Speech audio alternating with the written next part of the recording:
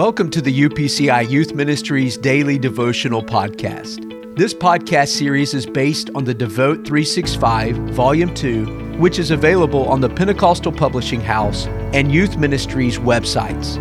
It is our desire at Youth Ministries to see you grow in your personal relationship with Jesus Christ through your daily time with Him. Remember, your daily devotion matters.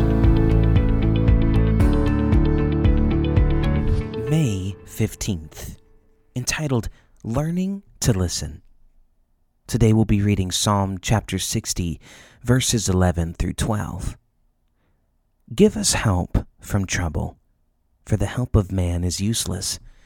Through God we will do valiantly, for it is He who shall tread down our enemies.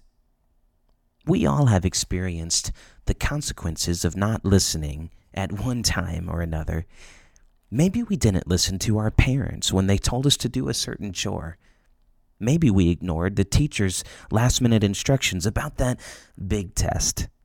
And we know how frustrating and hurtful it can be when others don't listen to us or take us seriously.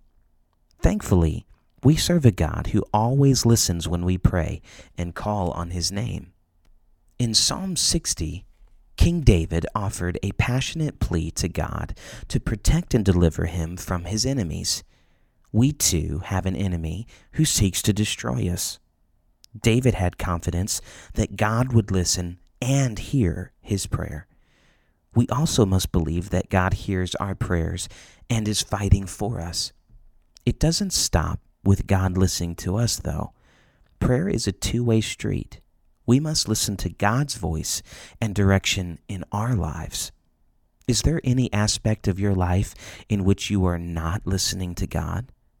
Do you come to Him with a to-do list but seldom take time to listen to what He wants you to do? Let's commit to listening to God today. Let's pray. Thank you, God, for listening to me when I pray. Likewise, help me to listen to you in every situation. I want to hear your voice when you speak to me.